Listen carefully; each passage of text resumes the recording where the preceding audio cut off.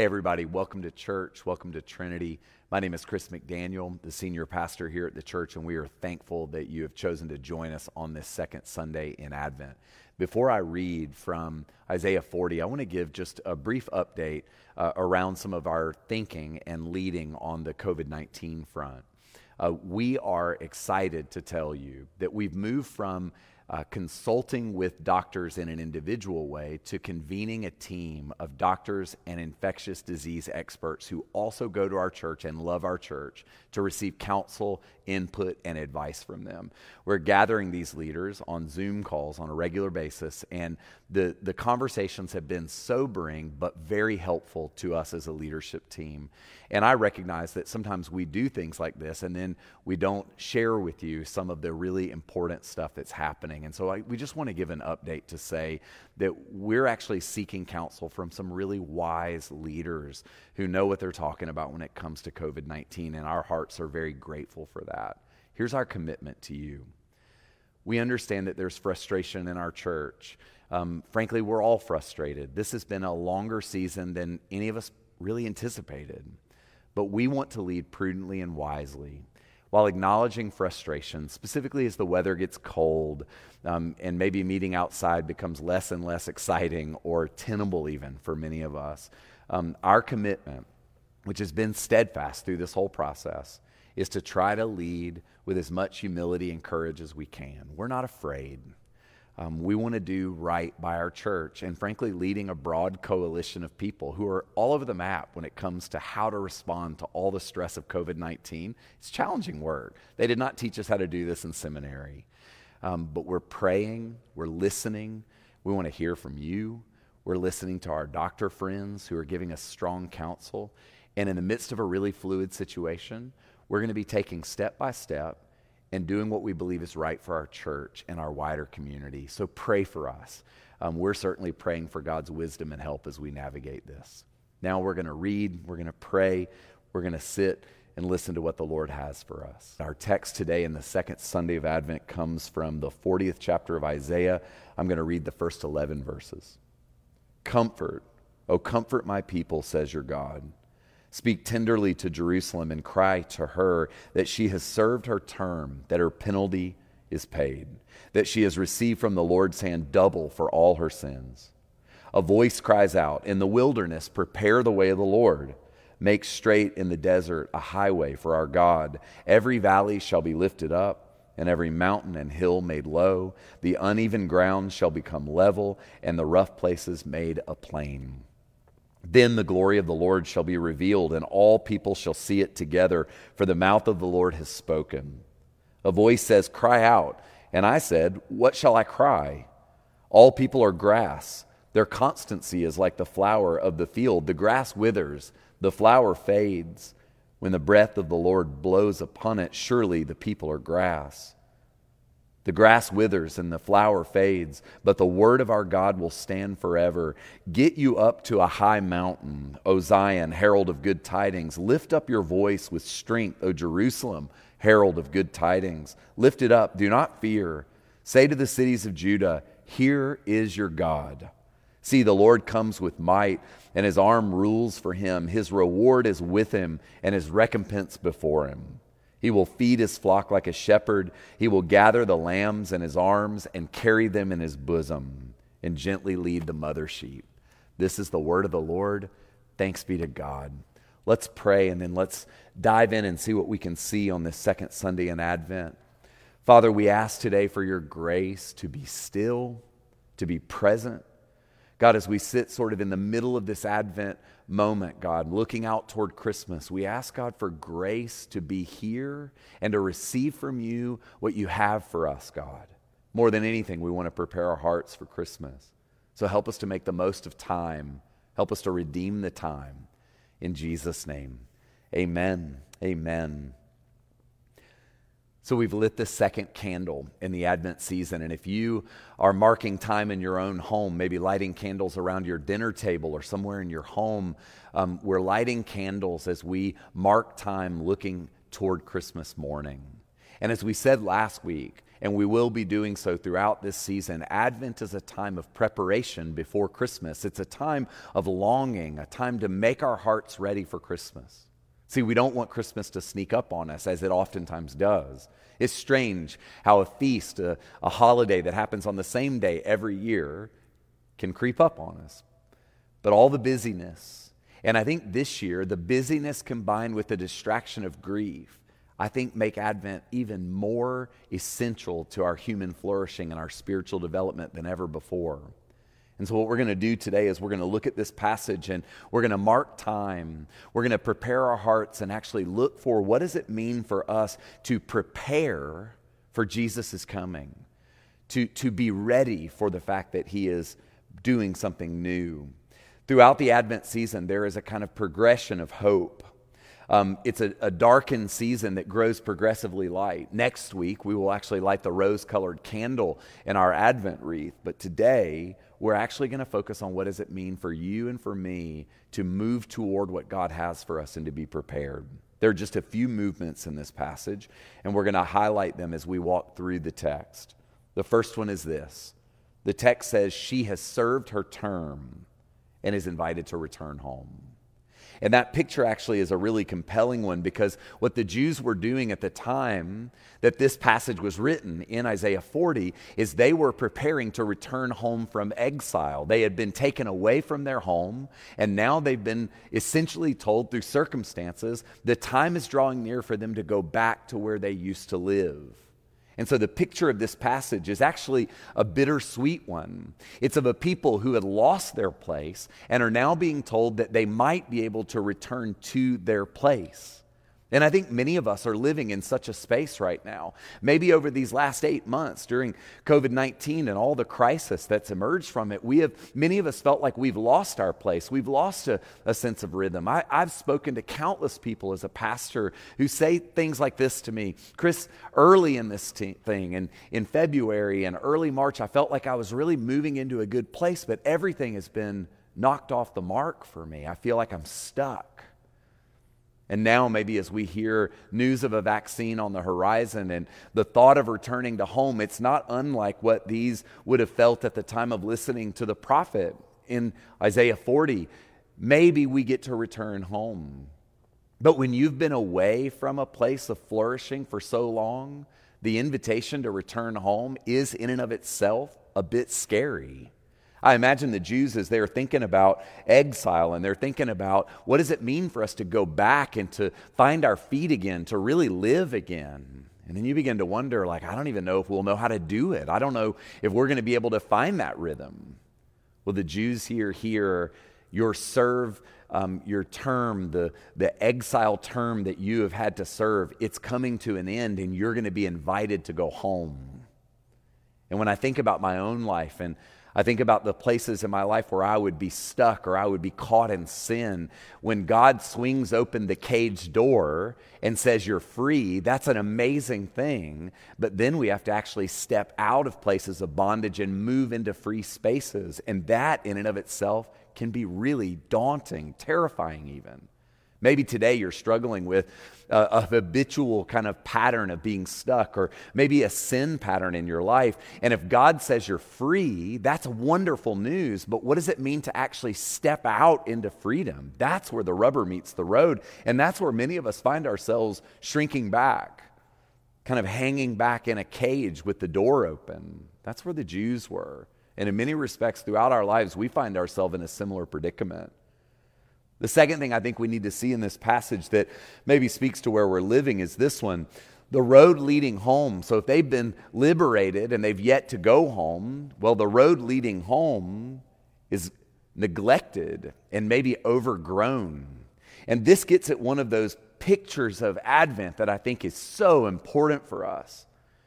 John the Baptizer said, "Prepare the way of the Lord, make straight his pathways in the wilderness, in the desert." And the picture that we have here where those words are uttered by the prophet is the picture of a people who've been away from home.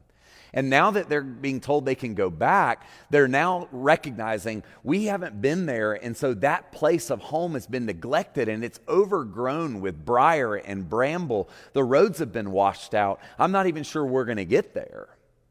And so the picture here is a very Advent picture. And the picture is this: it's time for you and me, as we seek to find our home in God, to go back to where we really belong. It's time for us to do a little bit of road construction. We got to actually look at where things have grown wild, untamed. And maybe as you look at your own life right now, there are places in your life that have grown a bit wild, that are a bit untamed. Well, Advent is a season where we are invited to enter into our untamed places and begin to prepare the way of the Lord. See, there's an inescapable, unavoidable even invitation for us in this passage to recognize that we have a part to play in getting ready for Christmas. We actually have a part to play in getting ready for Jesus, period. The places in my life that are overgrown, the places that have been neglected because I've been away, I haven't been present, I've got to actually deal with those places if I'm going to get back to where the Lord wants me to be. But there's more. It's not just, am I going to get back? Am I going to recover the pathway so I can go home, so I can feel at peace? We have to actually do that work so that God will find his way to us. See, Christmas is all about God coming close to people in their darkness. But in order for God to get to me, to get to you, we have to actually deal with the bramble and the briar and the erosion that is real and evident in our lives. So there's an unmistakable invitation for you and me to look at our lives. Advent, in a very real way, is an opportunity and an invitation to step back and to quiet our hearts and to look at our lives, to examine our driveways, if you will. Where are things eroding? Where have things become overgrown? Where have parts of your life become untamed, wild, not as cultivated as they would have been at another time? Advent is a time to repent, to actually think about our thinking. That's what that word means, repent, to rethink or think again, to examine.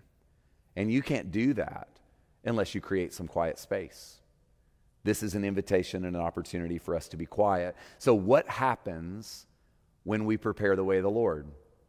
It leads us to the third movement in this passage, which is this: the glory of God appears once the road has been cleared. There's a beautiful picture here. It's a vivid picture of God actually demonstrating his goodness when we do our very small part of preparing. That's why this season is so important for you and me to prepare. The prophet here links preparation and intentionality with regard to your life, your driveway, if you will, with the experience of the goodness and the kindness of God. Most all of us right now want an experience of the goodness and the kindness of God. Who doesn't? This is what we need, maybe more than ever before. And I love the fact that the prophet says we actually have a part to play in the experience of God's goodness. So look at the sequencing here. Number one, we're freed to journey home. God swings open the cage door. That's all God's initiative. The second thing, God invites you and me to repair the wild places in our lives. That's our initiative. So God, then us. And then the third thing we see here is that God's presence is then felt and experienced, which again is God's initiative. Do you see this whole series, this whole sequence of movement is about God, but right in the middle of it, he gives you and me a role to play, a job to do, to look at our lives and to prepare, to make ready, to carve out space. But is it just in there? No. The fourth thing we see in this passage is that God, like a shepherd, not a taskmaster, but a shepherd, leads vulnerable people back to their homes. So the imagery here starts to take on a more homey nature. Not only are they liberated to leave exile, not only is God then saying, I want you to work with me, God then says, I will be like a shepherd and I will actually lead your weary feet back to a place of experiencing home and rest. Here's where the imagery this week is very similar to last week. So last week, we saw that we're not ultimately a leaf that's been disconnected, but we're clay in a potter's hand. Well, this week, we see that we're not ultimately grass that withers, but we're sheep that get led home. But it's telling that the prophet uses grass imagery, this idea of something withering. He's speaking to the vulnerable state that's in our hearts when we've been away from home for so long. He says we essentially feel like grass that withers. We're not very sturdy. We feel pretty temporal. We feel really vulnerable. And that's where most of us are living right now. But just like last week, the prophet says, you're like grass, but ultimately you're sheep. And not only are you a sheep, a lamb, but you're a lamb that has a shepherd that cares for you and is going to lead you back into your place of rest and home. I believe that you and me in this season are meant to identify with a whole flock of foot-weary lambs who were lost and are being led back, not driven back, but led back by a shepherd who loves us and cares for us. And so I believe Advent is a time for you and me to begin to hope for and begin to move back toward home. Christmas is about home. Jesus is our Emmanuel, which means God with us. Wherever God is, that's your home. And Advent is a time for us to reconnect to God, to find ways of rest that move us back toward a place of home, peace. And so I would just ask you, can you grab on to the invitation to grab onto the promise of home, even if you've been away from rest, peace for a long time, as most of us have? And that leads me to the fifth thing. Not only does the shepherd lead us home, but the last thing we see in this passage is that a herald, a declarer, is standing on the hill outside the city of God, encouraging those weary sheep, actually declaring to them, you're almost there. And that's the way this passage ends, and I absolutely love it because the invitation here is not just to return home to no fanfare, but that God welcomes us home. He actually has a herald that declares to us, you're almost there, and this is what's going to happen. This is the heart of God when you come back to a place of rest. But y'all, we have to train ourselves to hear the herald, to hear the messenger of God, to hear the word of the Lord. This is why I'm reading my Bible every single day. It's why I pick up Trevor Hudson's little devotional pauses for Advent every day, because I need to hear the clear word of God as I seek to find my rest in God. I think it was St. Augustine who once said, our hearts are restless until they find their rest in you. And that feels like a very Advent thing to think through. So what does the herald say about God and about you? This is what he says. Verse 11, listen to these words. He will feed his flock like a shepherd. He will gather the lambs in his arms and carry them in his bosom and gently lead the mother sheep. So what does that text say? God feeds us when we're hungry. He gathers us in his arms when we can no longer walk.